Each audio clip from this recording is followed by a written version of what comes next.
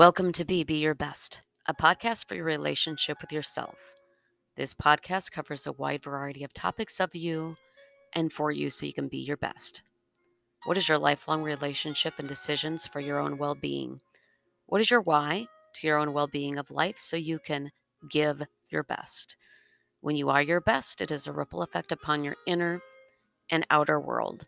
Let's discover together in this podcast with me, Betty Pierce, as together we cover topics such as Reiki, meditation, mindfulness, and much more.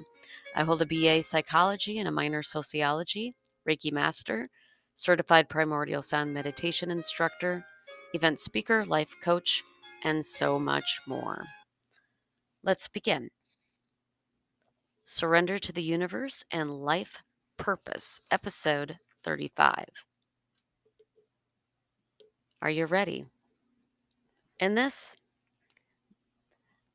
episode, we're going to talk about surrendering to the universe and life purpose. But first, would you do me a favor? Would you share this podcast with someone you know that you think would like this podcast? And thanks in advance for considering. So let's get started with episode 35, Surrender to the Universe and Life Purpose. In the holistic field, we all may come across imposter syndrome. Imposter syndrome is this fear that you'll be found out. It is loosely defined as doubting your abilities and feeling like a fraud. It disproportionately affects high achieving people who find it difficult to accept their accomplishments.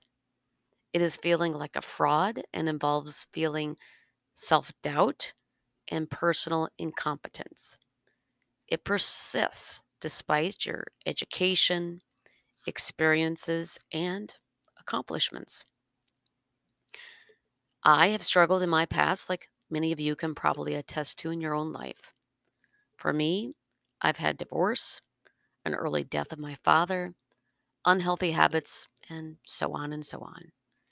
As someone who offers healing modalities to others, I seem to have identified with this imposter syndrome, asking, who am I to offer Reiki or meditation to others when I myself am struggling in this moment with what is my purpose?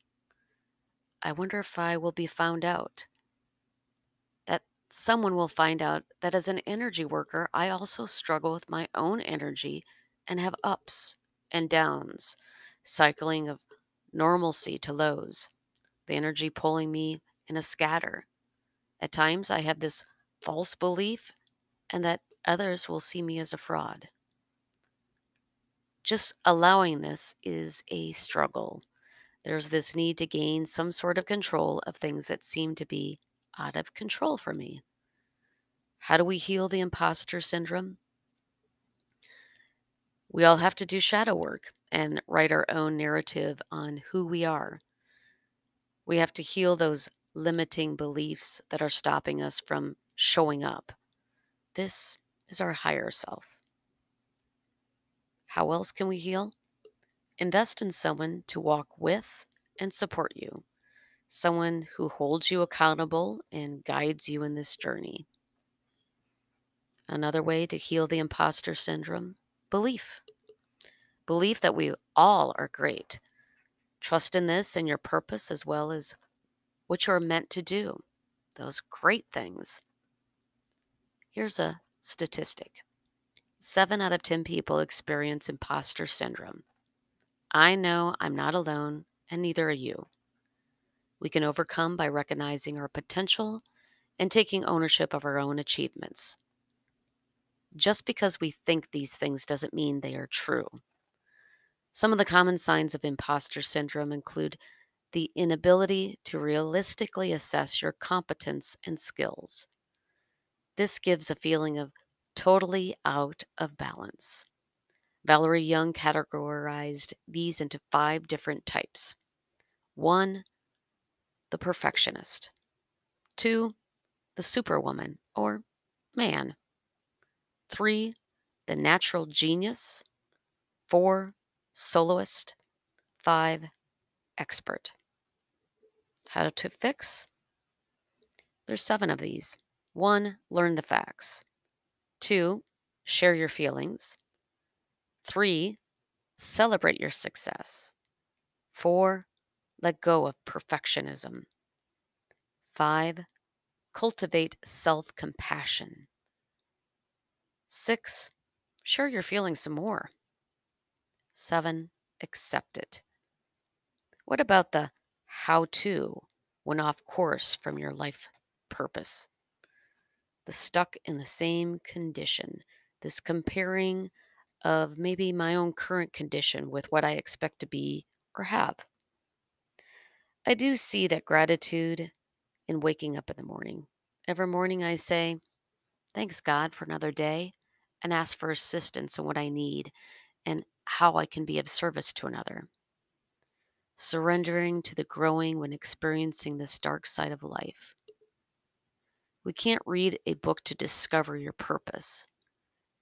It isn't linear nor easy. It comes from observing the mind and body. Zen Buddhism says that there are two minds, the thinking and the observing. Thinking is thinking anything. Observing is observing how you think. Do what feels right, one step at a time. Purpose gains clarity by taking those steps.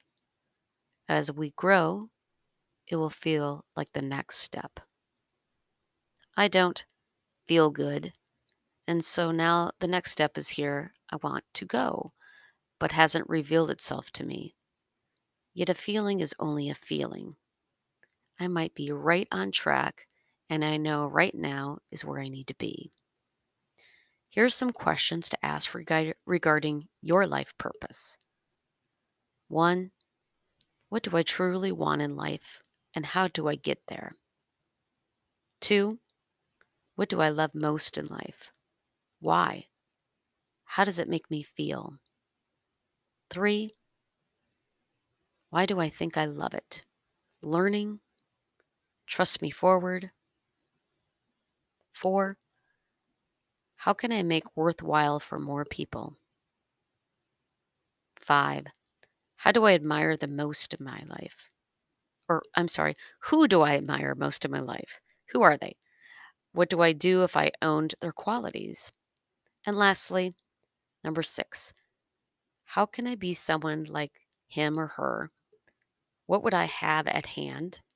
What can I contribute to the world with my skills? We make decisions based on avoiding pain, guilt, or maximize pleasures of joy or love. I found this posture for surrender, corpse pose, also known as final relaxation. So go ahead, put me on pause, grab your yoga mat or a blanket to lay on, and come back. Did you pause? Are you back? Make sure you're comfortable in your environment. If it is chilly in the room, cover up with a blanket or put on your sweater and some socks. If you have a lower back problem, you can put a rolled blanket or bolster under your knees. And as always, consult your own doctor or physician with specific concerns or questions. I am not a yoga instructor, so you can direct yourself to a certified yoga instructor. But if you're ready, let's begin. Lay down, switch off your phone and devices. This is performed on your back with your legs spread as wide as the yoga mat. In this gesture of surrender, you open your arms wide, relax to the side, and turn your palms up to face the ceiling. Don't try to keep them open. You can let the fingers just curl in if they need to, just naturally. Eyes closed.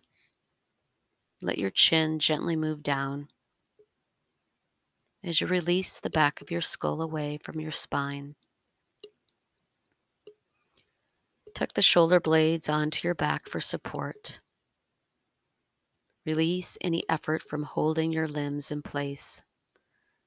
Take a few deep breaths. Relax your entire body. Face, body may become heavy. Notice your breath, the natural flow. Have awareness of the chest and your abs as they rise and fall with each breath, light and soft.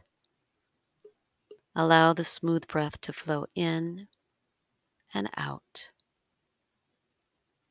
If your mind wanders, bring your attention back to your breath and just notice it. In this pose, a deeper part of you waits for moments to relax and truth to be revealed. Connection, clarity, all-knowing, love, or joy may arise from this state of ease and relaxation. Stay present and aware during this time. Let go in these moments and release control over the breath. Allow yourself to be held and be in wholeness. I will mind the time and let you know when this will be done. Go ahead.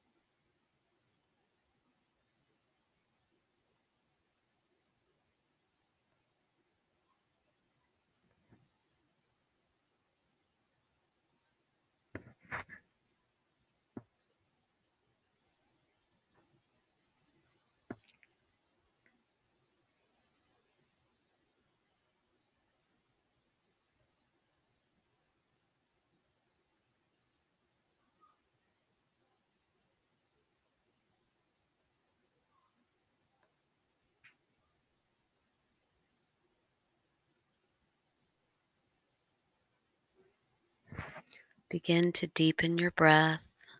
Start to wiggle your fingers and toes. Slowly reawaken your body. Stretch your arms overhead for a full body stretch from hands to feet. Bring your knees into your chest and roll over to one side. Use your bottom arm as a pillow while you rest in a fetal position for a few breaths now.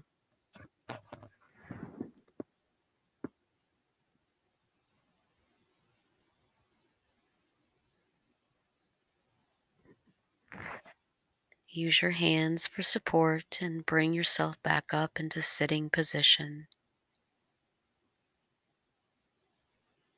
As we close this podcast, we finish with a surrender quote by Sonia Riccati.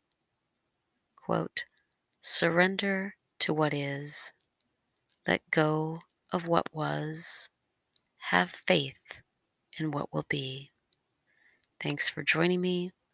I'm Betty Pierce, and as always, be your best.